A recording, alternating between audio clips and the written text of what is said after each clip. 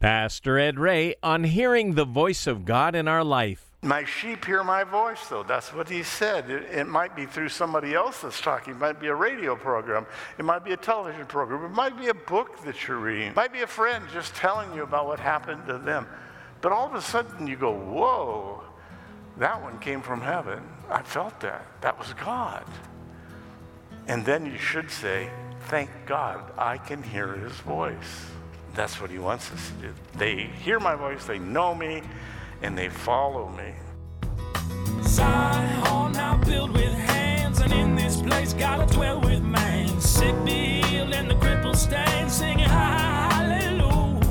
My kingdom built with the blood of my son, selfless sacrifice for everyone. Faith, hope, love, and harmony. I said, let this world know me by your love. Many people today are walking around with real questions about whether or not they're truly saved. And that's one area you don't want to even have an ounce of uncertainty. The good news is you can know that you're saved and on your way to heaven. Let's find our place in John chapter 10 and uncover the great love God has for us, as well as some truths about who God is and our security in Christ. Pastor Ed Ray is looking at a confrontation between Jesus and some of the Jews of his day on Grow in Grace. 38 years, this guy's laying by a pool in downtown Jerusalem, and he's on a pallet. He's on a little stretcher, and he's begging for money. They didn't have any Social Security. It's the only way he could make it. And Jesus walks up and said, would you like to be healed? The guy, flabbergasted, doesn't know how to answer. And finally, Jesus said, take up your bed and walk. And the guy did. Grabbed his about 38 years, muscles atrophied, nerves no work on his legs, or they're just wiped out. He hasn't walked in 38 years. Instantly, it was all there. How did Jesus do that? One of the first questions I'm going to ask him when I get to heaven. Fourth one, feeds 5,000. How about 5,000 guys over for lunch, Mom? You got time? Here's 5 loaves of bread and 2 fish. That should be enough, right? Miracle. Out of nothing.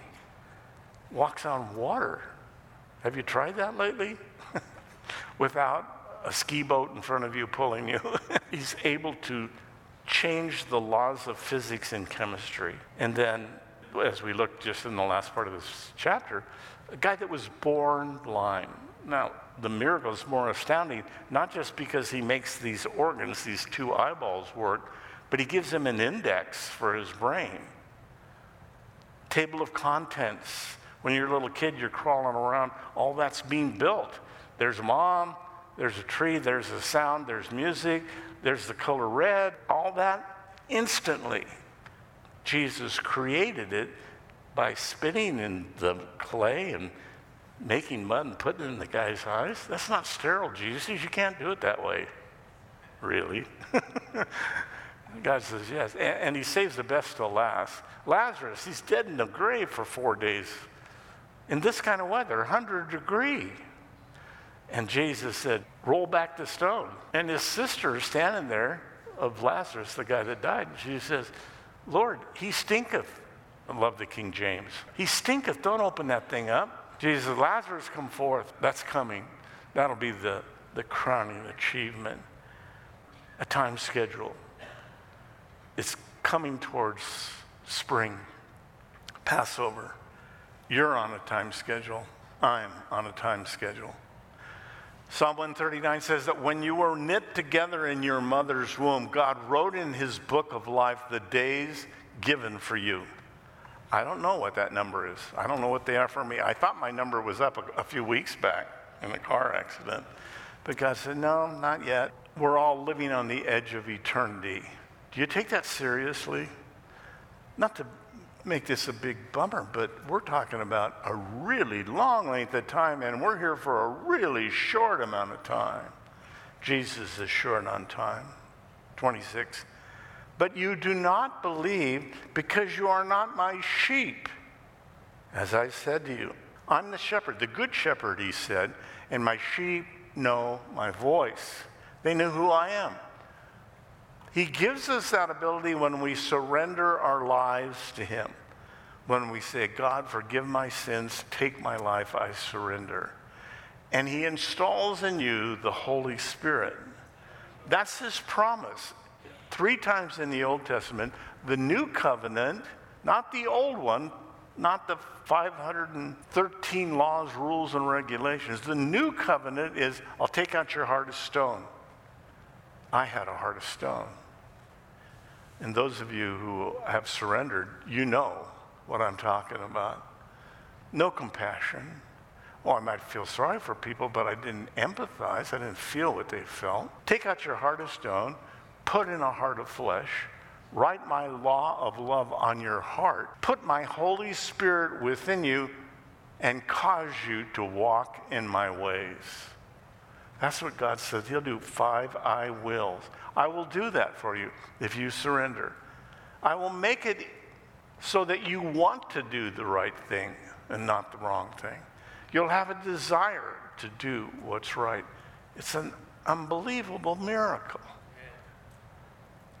I told you, he said, but you don't believe because you're not my sheep.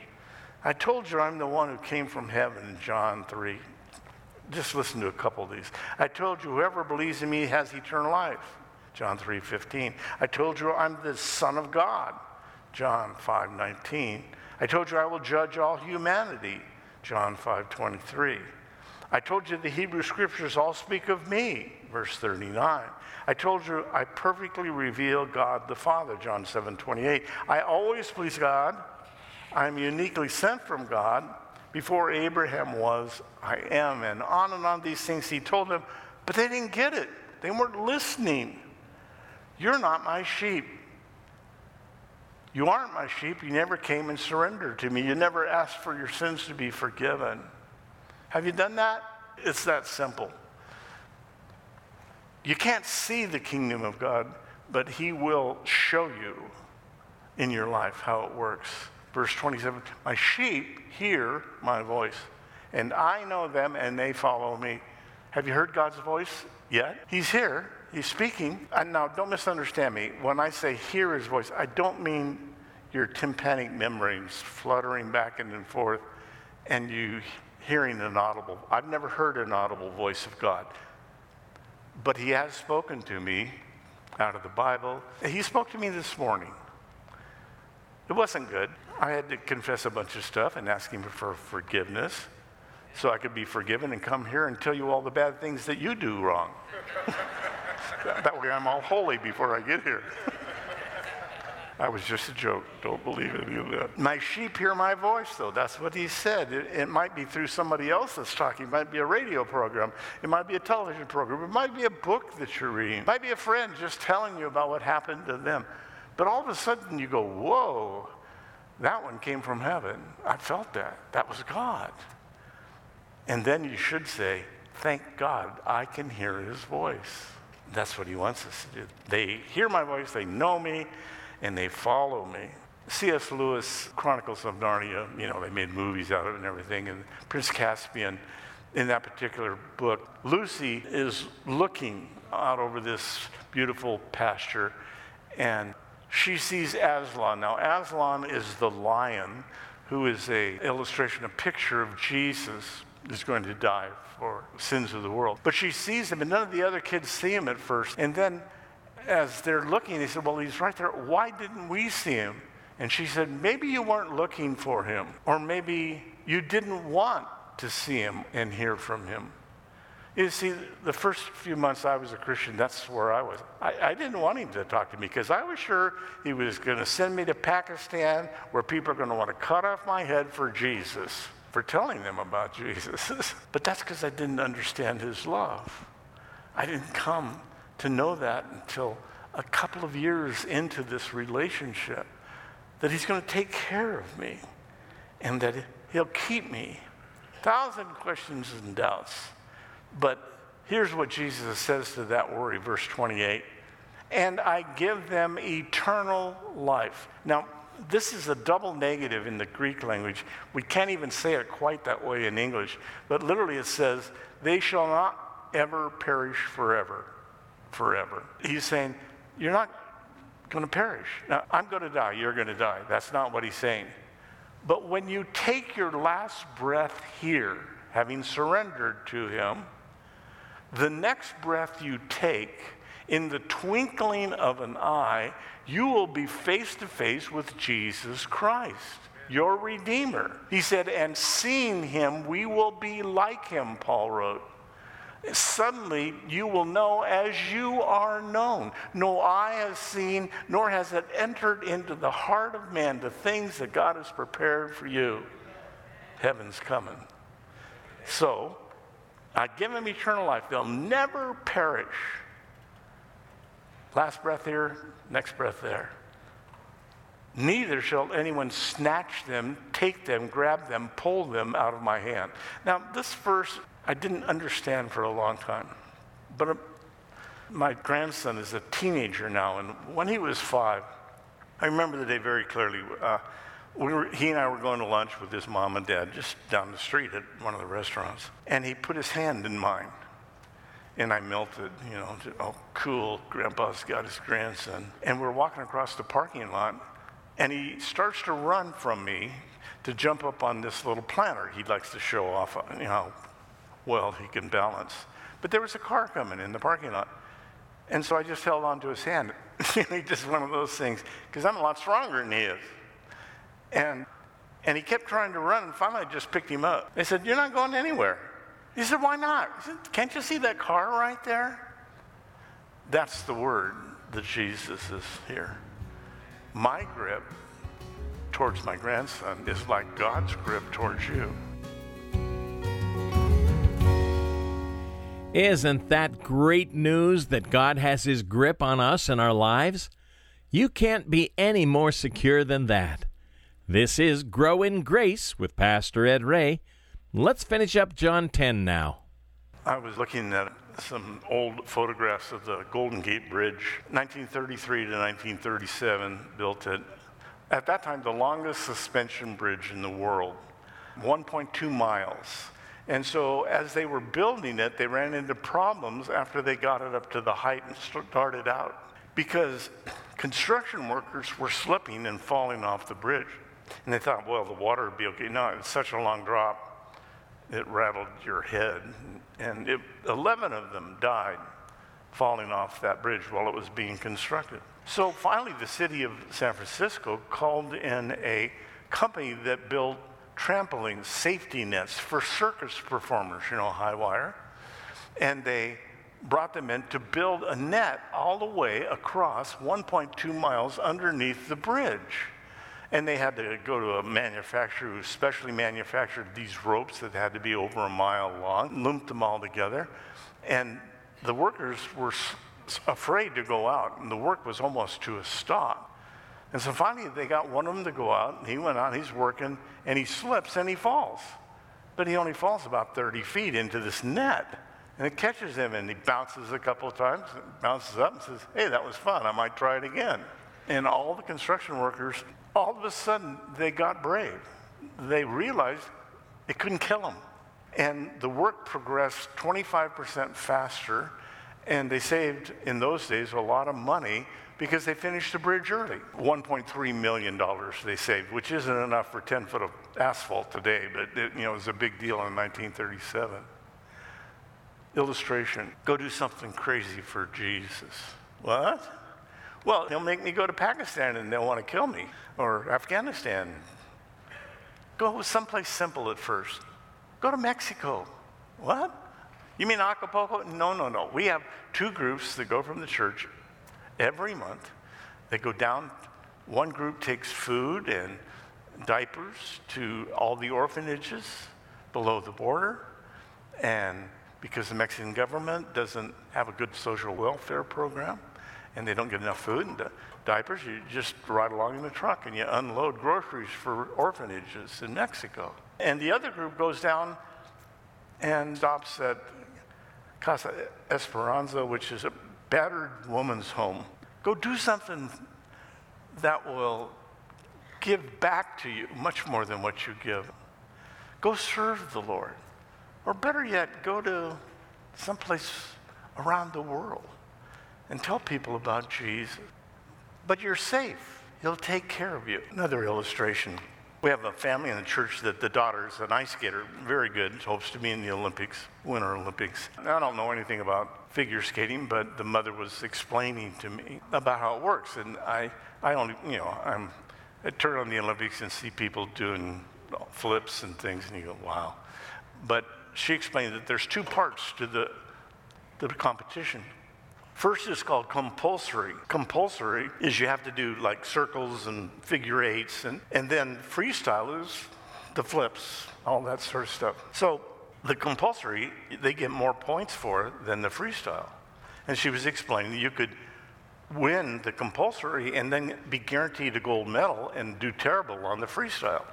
So let's say you're the figure skater for God, and you got a perfect score. Your coach comes up, you got a perfect score. You can't do anything wrong in the freestyle now because you are going to win the gold medal. How would you skate? Would you be tentative and real careful? Or would you try that quad that you've never ever tried before? Go try a quad for Jesus. I have friends that are into health food and working out and all that. They come to me because, my biochemistry background. Okay, well, you take creatine and you do this, this, and this. But they're all trying to preserve their body. They think, I'm going to get back my body that I had when I was 17. Ain't going to happen. But, they drinking Perrier water and being all real careful about everything that goes in their mouth because they want to come into heaven with a flawless body, I guess. Not me. I want to come sliding into heaven sideways with bald tires and smoking brakes, having done everything I possibly could to make this life count. Why would I do that? Because nobody can take me out of his hand. I'm safe. You're safe. Go do it. 29. My Father, who has given them to me, is greater than all. No one is able to snatch them, same word, grab them, pull them out of my Father's hand. Freedom is not a license to sin. It's an opportunity to serve God with full abandon. I was talking to a pastor's kid a while back, and he was saying, well, and he'd been busted doing something wrong. And I said, you're people know your dad, and what are you doing? And he said, well, I'm saved. I can do anything I want. It says it can't take me out of my Father's hands. He said, my Bible says that if you like sin and you keep doing it, heaven is close to you. Oh, well, that's a problem. That's not a license to sin when it says you can't fail. But it is a license to go and do for God anything that he would ask you to do. Verse 30, Jesus said, I and my Father are one. The word we don't have in English when he said one. It means a composite. Here, the Greek word is hysis, H-E-I-S, and it means a composite of things all together in one pile. The Hebrew language has a word for it. It's akkad, and it's part of this great Shema, the Hear, O Israel. That's what Shema means. And in Hebrew, it's Shema Israel, Akkad Adonai. Hear, Israel, one God. Jesus said, my Father and I are one. Here's the unity of the Trinity, 3 in 1. See, Pastor, I can't understand that. How can there be Father, Son, and Holy Spirit in one God? Listen, honestly, I don't understand it either. But the Bible says it. I believe it. Jesus said it. Those people that come to you on Saturday morning and say, Jesus never claimed to be God, take them right here. John 10:30. I and the Father are the same. That's what it says. Of course, it's a hand grenade thrown into the crowd of Jewish rabbis. Verse 31, the Jews took up stones again to stone him. They want to kill him. They wanted to kill him last time when he said, before Abraham was, I am, I have been, I am now, and I always will be. They want to kill him for it. Jesus answered, many good works I've shown you from my Father. For which of these works do you stone me? Because I healed the guy that was paralyzed for 38 years, you want to kill me? Because I gave the blind guy the ability to see, you want to kill me for that? The Jews answered, saying, for a good work we don't stone you, but for blasphemy, because you being a man, make yourself God. They're so close here, but they missed it. This is the mistaken identity. Because you being God, make yourself man. That's what they should have said. You, God the Son, became a man. But it goes right past him. The most brilliant guys on the planet, you could argue, at the time. But sometimes that's a problem. Too much IQ and too much education can lead you to self-sufficiency. You start thinking, I'm smarter than everybody else.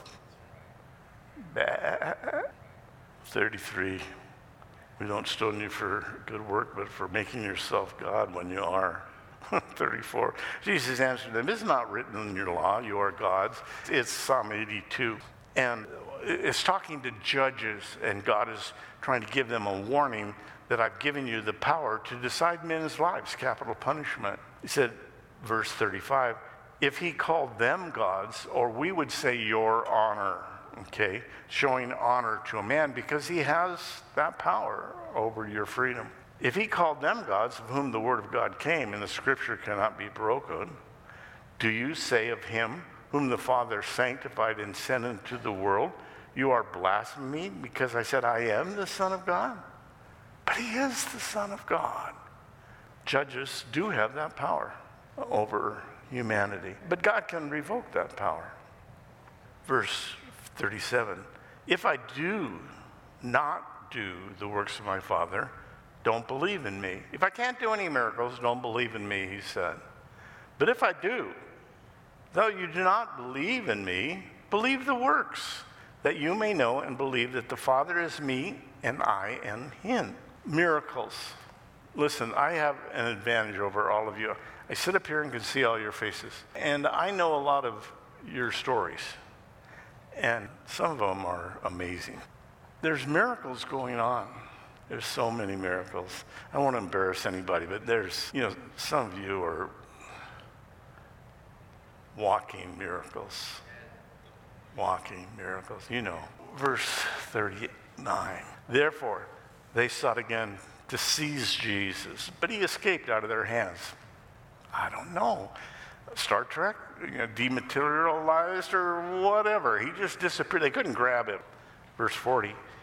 And he went away again beyond the Jordan River to the place where John was baptizing at first, where he stayed, Bethabara, called Perea too. But that's where Jesus is, and the people were drawn there because John had baptized there so many people.